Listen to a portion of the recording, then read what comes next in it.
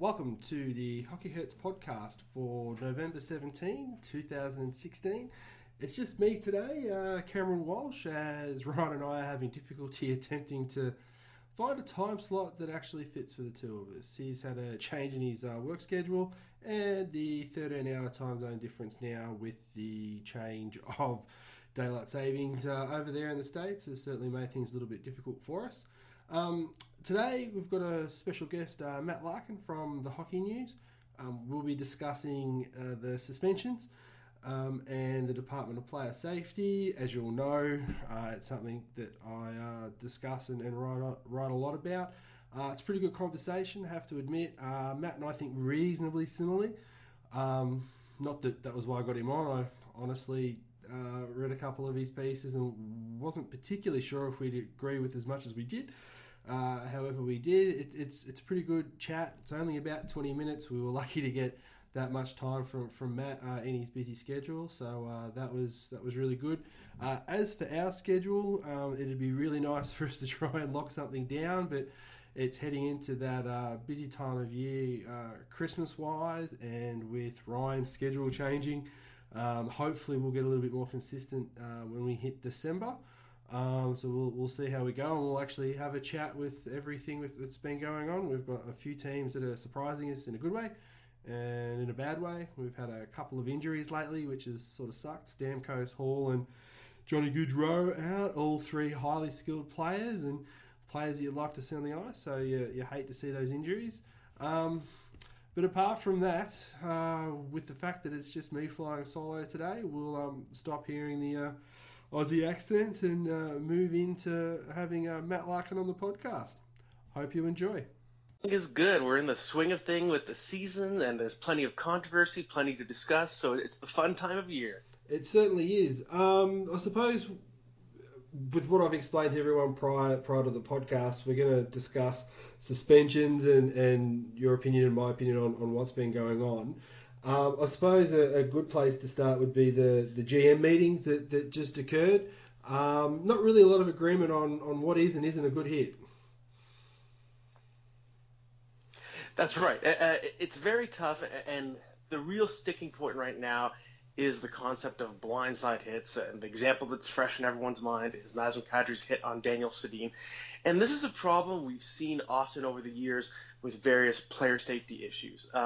It's when it becomes a problem when there's a rule that does not exist. We see something that we think just doesn't look right, but what a lot of people don't understand is if there's not a rule policing a certain type of play, the player safety department cannot actually make a ruling or suspend a player based on that, because they have to do what works within the confines of the collective bargaining agreement. So an example I always use for people is the famous hit about 6 years ago. It was Matt Cook on Marc Savard.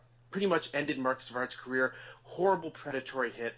A lot of controversy at the time because Matt Cook was not suspended. But the reason why he wasn't suspended was Rule 48.1, a legal check to the head, had not been amended to police that type of hit in which a player targets the head. So there was nothing that the player safety department could actually do legally. They could not enforce a rule that did not exist.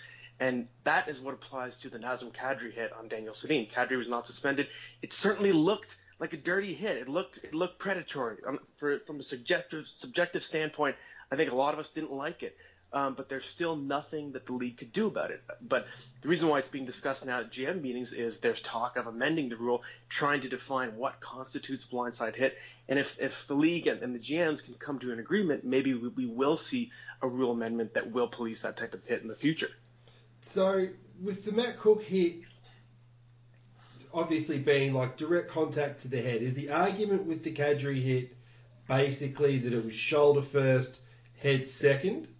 Because when I've watched that clip 3 or 4 times, and I can see that the shoulder is a point of contact, but it's not the main point of contact. You can make the argument it's the primary point of contact, but you look at that hit and he had one intent only, and that wasn't to get the puck. That was to inflict as much damage as possible on Sedin as he possibly could, which he did. I don't understand. Like, that's as predatory as you can get, I think.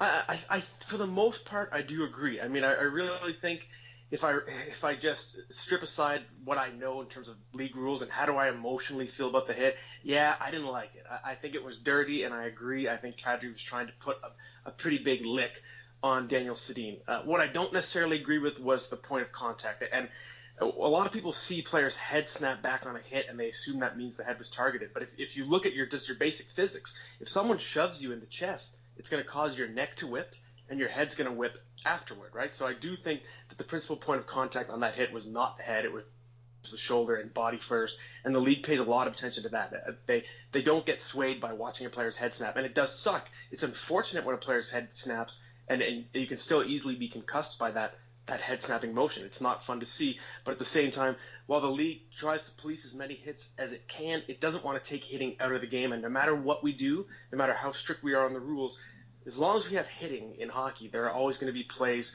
where there's incidental contact that does shake the head and can cause concussive injuries. So the argument then is, I suppose in the general managers meeting, is that the type of hit you want to have in the game? I don't think there's anything tough or brave about what Kadri did. Sedin's in a vulnerable position attempting to score, and he had no intent to try and collect the puck. He had no intent on trying to make a play on his stick. It was purely intentional, out to go and just nail him. And it's like, if you're going to do that and you do it in a situation where the player has no chance to defend himself in a hockey play, I don't see why that sort of hit is worth having in the game. And I couldn't agree more with you, Cameron. It's one of those where I understand, and I've discussed this with the league personally as well. I understand why the hit wasn't suspended, but I didn't like it. And it's a joke I use. I call it the oh, come on defense. And what I mean by that is, okay, yes, legally, we know Kadri did not break a rule, but oh, come on. That was a dirty hit. It was predatory. So, of course, I would like to see some type of ruling that polices that type of hit more. It's not going to be easy, though. And I've been told this. I've spoke to some executives around the league. And the problem is, with a blindside hit, it's very subjective. How do we know exactly? We think we know that Daniel Sedin did not see Nazem Kadri coming. Can we prove it? We can't, right? You can prove things by watching video. You can see an elbow hit a guy in the jaw, and you know a head is targeted. You can see a player leave his feet. You can see his skates lift off the ice. We know it's charging. But we can't prove that a player did or did not see a hit coming, right? So even though I'm in agreement with you, Cameron, I want to see that hit policed. I want it out of the game. I'm not extremely optimistic that we're going to find a perfect solution, just because blindside hits are very subjective to define. Just determine an angle. Just say if it's 15 degrees behind the guy's eyes that the direction comes from, it's a blindside hit. Or pick an angle that you go, there is no human way an eyeball in the corner of somebody's eye is going to be able to see that come along. That was the thing that was so terrible about the Matt Cooke hit. He had one thing on his mind, and Matt Cooke being Matt Cooke made an absolute mess of Savard. And the fact that there's still some grey area in this particular situation. Like, Sedin could have been concussed, one, from the whiplash just from his head movement, and two, from his head smashing on the ice. I mean, it's just one of those things where the head hitting the ice is a secondary event to the hit, but it's a hit that doesn't have to be in the game, and it wouldn't take away from the physical nature of what this sport has.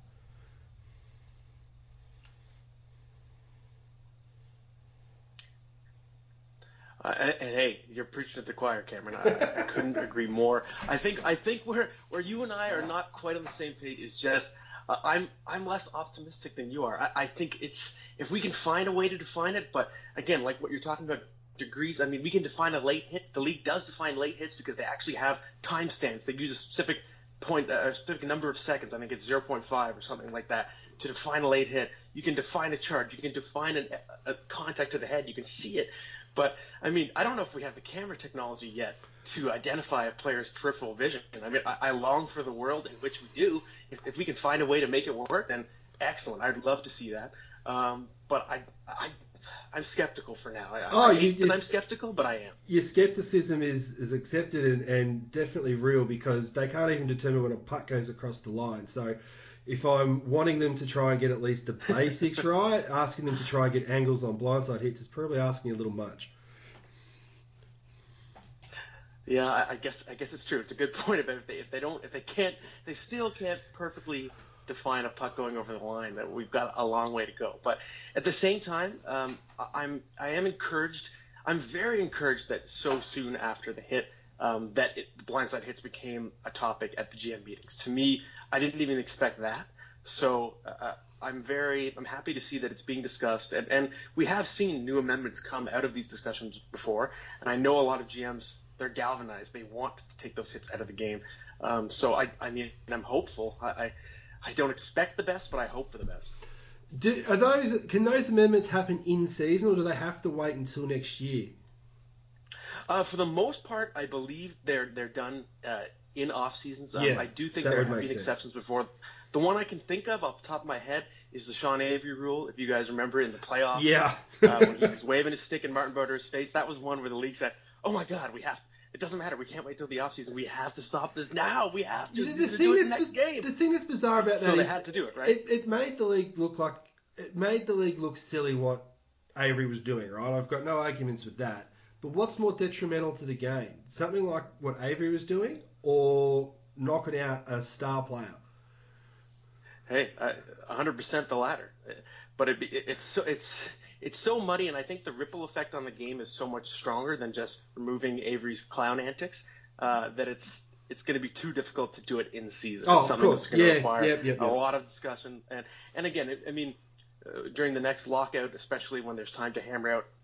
Sorry, I'm already assuming another lockout. But when the CBA expires, there will obviously be more time to hammer out details in that next CBA, of course, too. It's because I write a lot of articles on the suspensions, and I suppose one of the things that I find most frustrating is the CBA has really locked down how much leeway the Department of Player Safety has in regards to how many games they can slap someone on the wrist with.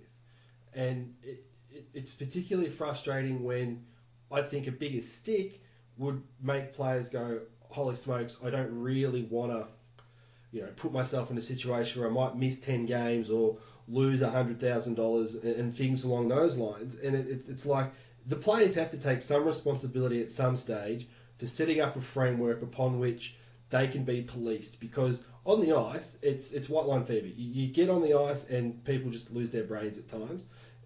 And you sort of struggle to understand why the players won't take a little bit more responsibility in protecting themselves. It's so true, and I couldn't agree more, and that's something I've discussed with the league as well. And the example I think of is last year when Duncan Keith got 6 games for swinging his stick, and the suspension relative to the rest of the league, I argued was pretty good. It was the second longest suspension any player got last year. But at the same time, is 6 games a deterrent for anyone? Absolutely not.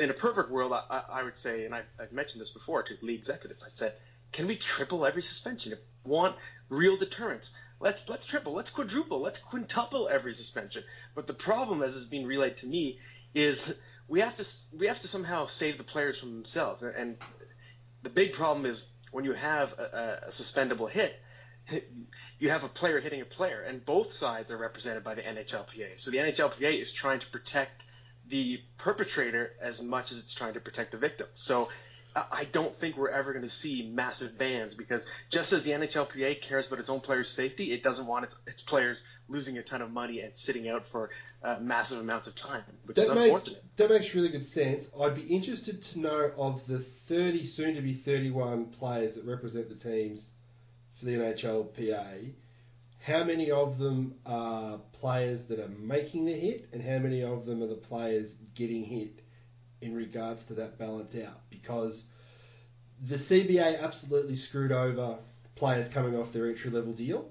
And if you have a look at the players that are in the NHLPA that are active in it, there's nobody under 25 that gets a say in what the hell goes on. So I'd be interested to know, of those 30, 31 representatives, which one of them are, to make it black and white, the dodgy ones, and which are the ones that are getting hit.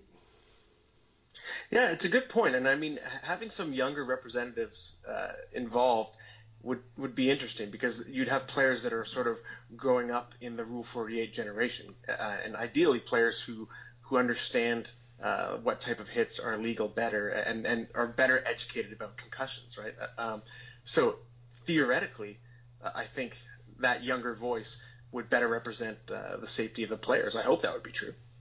But you'd hope so. I mean, it's quite clearly now a young man's league, unless you are a physical freak in regards to like Jeremy Jaeger and Joe Thornton, guys like that. It's pretty much everyone's peaking offensively around about 25.